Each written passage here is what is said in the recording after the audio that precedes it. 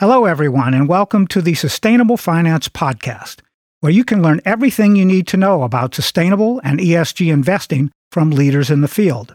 My name is Paul Ellis, and I'm your host for these programs about developments in this fast-growing industry. The Global Alliance for the Future of Food applies systems thinking to understand the interrelated economic, ecological, and social drivers of today's food systems. That allows Deputy Director Lauren Baker and the Alliance's unique coalition of global philanthropic foundation members to understand food system dynamics, anticipate system behavior, and identify opportunities for transformation of the global food system. Baker is joining me today to focus on the Alliance's Beacons of Hope project, which showcases global initiatives that are working to achieve sustainable, equitable, and resilient food systems. Hello, Lauren, and welcome to the Sustainable Finance Podcast. Thanks, Paul. It's so great to be here with you. Yes, I'm really excited about today's program. I'm very interested in the agricultural sustainability movement. So let's just jump right into our questions. If you would please tell our listeners what systems thinking means for members of the Global Alliance for the Future of Food. Systems thinking. Well, we're, as you said, an alliance of philanthropic foundations. And so we have about 30 members.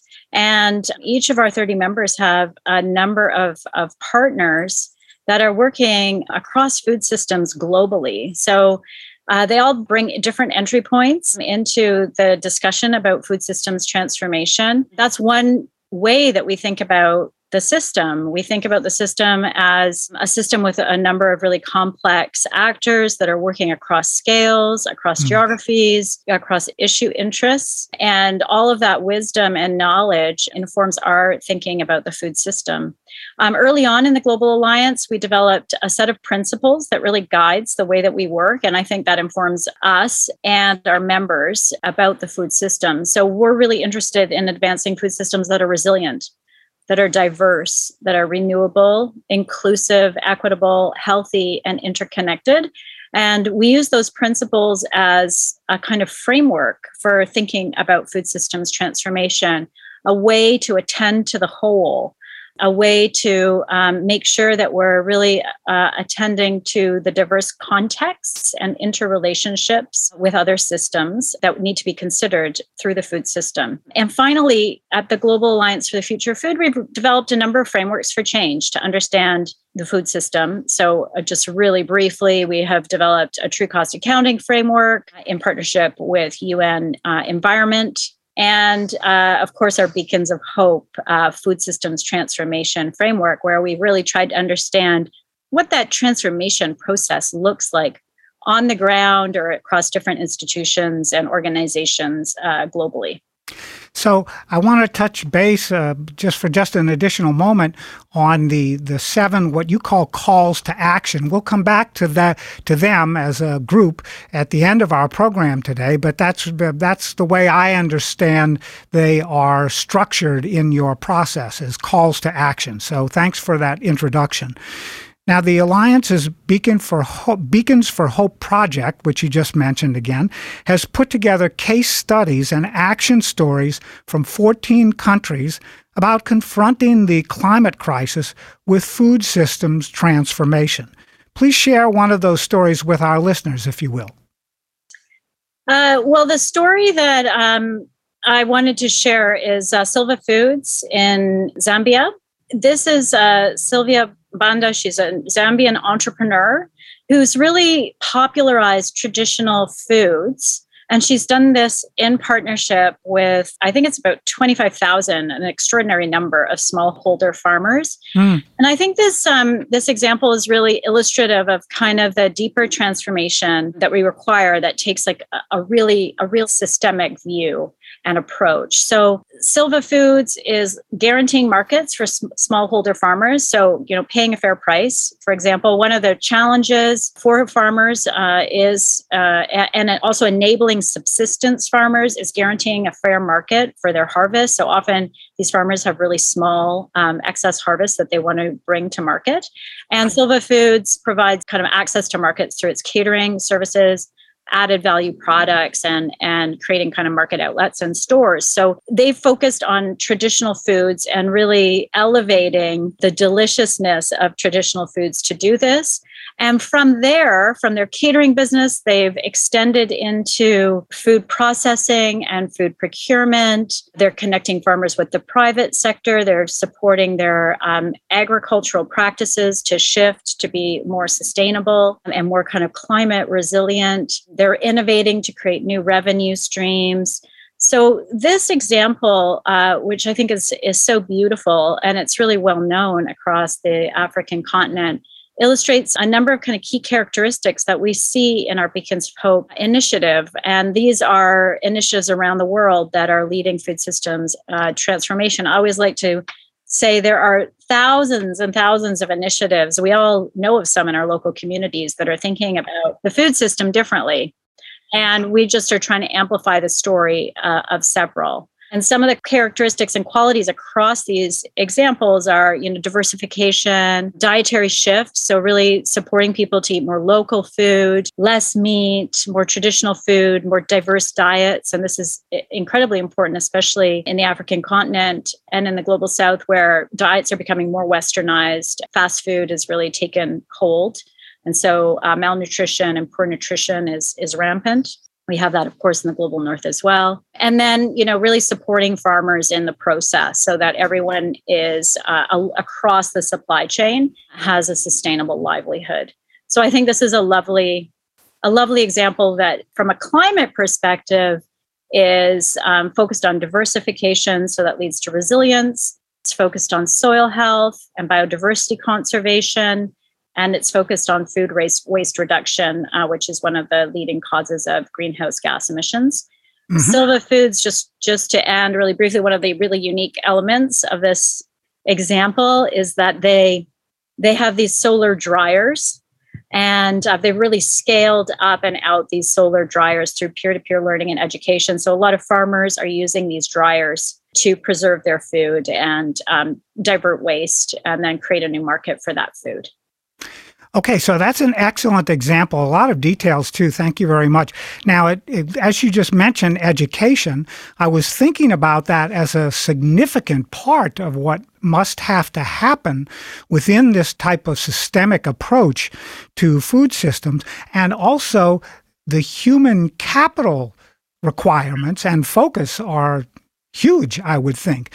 So how long has Silva Foods been working this process in Zambia with, you said, 25,000 smallholder farmers? Well, Sylvia has been an entrepreneur since she was a young woman. Like many entrepreneurs, it's in the blood, and so it's been really decades that she's worked on this and scaled her business and diversified her business over time. And I just want to highlight your point, Paul, about social capital and human capital, because this is one thing that I've learned through talking with Beacons of Hope partners, is that really that social human capital is foundational to the transformation process. So what we see through these Beacons of Hope, and it's not only through the Silva Food Solutions example, is peer-to-peer approaches, people learning from their peers about the transformation process, smallholder farming, training support, and also deeper partnerships. So this is another element of the social capital kind of puzzle that needs to be in place. And we see this again through Silva Foods. They partnered with, the local Ministry of Agriculture to do that agricultural extension work and support that peer-to-peer agricultural education and learning. They partnered with a number of finance partners, and they're really creating kind of the partnership mix that works for their business and works for the scale of activities that support their business model. And I think this is a key learning in the Beacons of Hope project. Great. Well, Sylvia sounds like an amazing entrepreneur. I would love to meet her someday. So maybe you could make an introduction. Yes, you should have her on the show. I think that's a fabulous idea. Yeah, good recommendation already. I was saying to one of my other guests earlier today, please send us the names of people that you think should be on the podcast, because we are always looking for fantastic stories about real, on-the-ground entrepreneurial efforts across all of these different sustainable finance issues. So now one part of the Alliance's strategy is to develop research and new tools that strengthen the evidence for global food system change. What meaningful solutions have come from this process in your experience so far during the Alliance?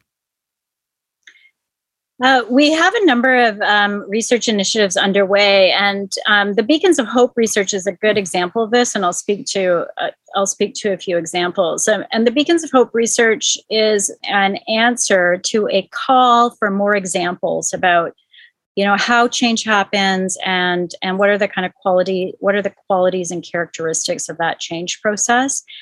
And really, what we've been told is that at the local context and then beyond, nationally and globally, is seeing is believing. And so this is a key kind of evidence that people need. They need to see examples of change underway and understand the nuance of those change processes. We get questions such as, what data is available? Are these solutions scalable? Who produced this evidence? And those questions don't appear in a vacuum. We are really attuned to scientific, peer-reviewed evidence. And I think for food systems transformation, we need to widen our frame of evidence. Decisions about the kind of information that's collected or researched are intrinsically connected to power. And we supported a project called The Politics of Knowledge, where we explored how power infuses evidence, knowledge generation, and knowledge and evidence mobilization. So in this work, we really looked at how legacies of kind of establishment thinking that stem from our Western ways of thinking and stem from colonial mindsets have kind of entrenched certain hierarchies of knowledge. So we really wanted to break that open and look at different kinds of evidence and Indigenous peoples' knowledge and wisdom. We wanted to look at evidence on the ground from farmers and farmer organizations and look at that broad diversity of evidence that's left unconsidered and unheard. So I think that this is leading to a wider evidence framing, which is really important as we face uncertainty. And we need to be experimental and creative. So we need to, of course, test our assumptions on the ground through evidence and data, but also be open to new solutions and look at really specific examples and patterns across those examples to inform our decision making. Lauren, it's so fascinating to me. Everything you just said about the global food system can be applied to the financial services industry on a global scale as well. And it just shows me over and over again when I have conversations with people like you that all of us are integrated in this entire process and web on a global scale in one way or another. So that leads me to my next question about the types of system change, or a key really to every type of system change, is collaboration. How does the Alliance facilitate dialogues involving the scientific community, policymakers, farmers, and the private sector in your experience? A good example of this grew out of the work I just mentioned earlier about the politics of knowledge, and it's intrinsically connected to the Beacons of Hope community as well.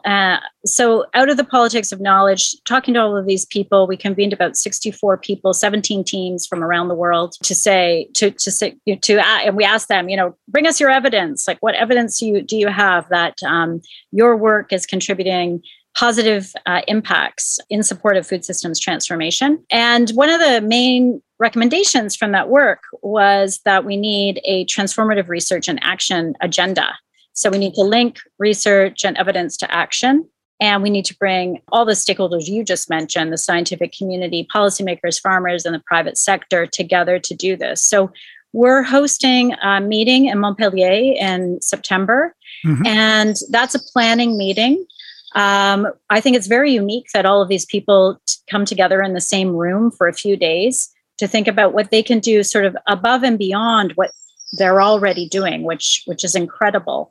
But are there kind of communication strategies? Are there specific communities that we can kind of reach out to, like the finance community, for example? And together we'll be thinking about this research and action agenda, really focused on the action part, really focused on shifting the narrative. And that is really a response to the idea of systems change needing kind of radical collaboration. And what does that radical collaboration look like? How do we create creative and dynamic networks that support that kind of collaboration? So the Global Alliance for the Future of Food is really interested in doing that and really interested in those kind of deeper collaboration opportunities. Okay, great. Now, our listeners may be hearing birdsong in the background as Lauren is sitting outside of a friend's cabin. Is that right, for our call today? That's right. I'm in Quebec, Canada. Oh, nice. How wonderful. What's the temperature there today? This is a nice place to do the podcast from. So I hope you're appreciating the birdsong. I am. I love it. It's perfect. Somebody might be thinking, oh, no, they're piping that in from the studio, and that's Will's in charge of that today. But it's beautiful. So we appreciate the opportunity to integrate nature's representatives into our dialogue. And that's right. It's about all our relations, right? That's right. All of our family relations. Okay. So now the Alliance has developed what we referred to earlier as the 7 calls to action that you believe are critical pathways for creating a better future of food. So in the time that we have remaining, if you could briefly describe each of them. I know you gave us the names early on in the program, but if you can give us 1 or 2 sentences to describe each of those calls to action, it would be very helpful for our listeners. Absolutely. And we developed these when we were, saying, how can we be more specific about the change that we want to see in the world? We went back and we looked across all of our work, our convenings, our research work, our conversations, and we identified these 7 calls to action. And so really the foundation of this work is about inclusive participatory approaches to governance. This is key to sustainable food systems. And that's governance at the local community level, all the way up to, the global governance institutions, the trade agreements, et cetera. And we need this kind of inclusive participatory governance to address the structural inequities in food systems. We also need research for the public good. So this is the work that I described earlier around the politics of knowledge. That research needs to emphasize the systemic approach, the indivisible ecological health, social and economic goals and outcomes and co-benefits. True cost accounting is another one of our calls to action, really understanding the externalities of food systems, finance in a few dimensions, both public sector investment and then unlocking private investment of all sorts, philanthropic, multilateral, et cetera. So how do we unlock investment opportunities? Really understanding, our work with the Beacons of Hope always ask them, what is the finance mix that unlocks your transformation process, creating enabling environments where agroecology and regenerative food systems can thrive and flourish. And then back to Silva Foods, promoting nutritious, sustainable whole food diets that are adapted to local ecosystems and contexts. So those are the 7 calls to action. People have been really enthusiastic about this. I think they sort of capture and reflect people's priorities on the ground and globally in conversations about food systems transformation. Great. Well, Lauren, I'd be very comfortable talking for another hour and listening to the birdsong in the background, but we've run out of time today. So I'm going to ask you, where online can Sustainable Finance Podcast listeners learn more about the Global Alliance for the Future of Food, and how can people contact you about the issues that we've discussed in today's program? Well, you can find out more about all the work we discussed at futurefood.org. So that's our website. And you can find my contact information there as well. So I'd be happy to hear from anyone and continue the conversation. It's been great to speak with you, Paul. Great. Well, thank you very much, Lauren Baker, Deputy Director for the Global Alliance for the Future of Food. And to our listeners, tune in again next week for another episode. I'm Paul Ellis, and this is the Sustainable Finance Podcast.